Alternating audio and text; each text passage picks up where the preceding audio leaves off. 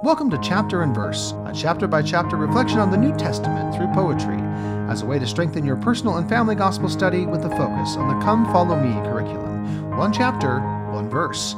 My name is Michael D. Young, and today we have a text based on Matthew 6.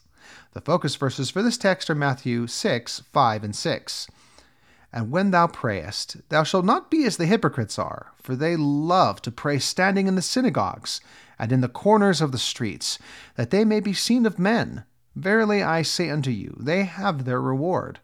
But thou, when thou prayest, enter into thy closet, and when thou hast shut thy door, pray to the Father which is in secret, and thy Father which seeth in secret shall reward thee openly.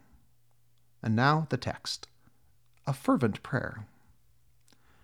A fervent prayer is like a sigh, heard only by our Father's ears, and not a trumpet brash and high, that everyone can see and hear. A fervent prayer is like a song, enjoyed by angel hosts above, who answer us to make us strong, and serve our Father's will in love. A fervent prayer is like a plea that speaks from humble, softened hearts, a longing, yearning to be free, to taste the goodness God imparts. A fervent prayer is like a gift that brings your will with God in tune, an offering that when you lift, God will accept and bless you soon. Thank you for listening. If you like what you hear, please share.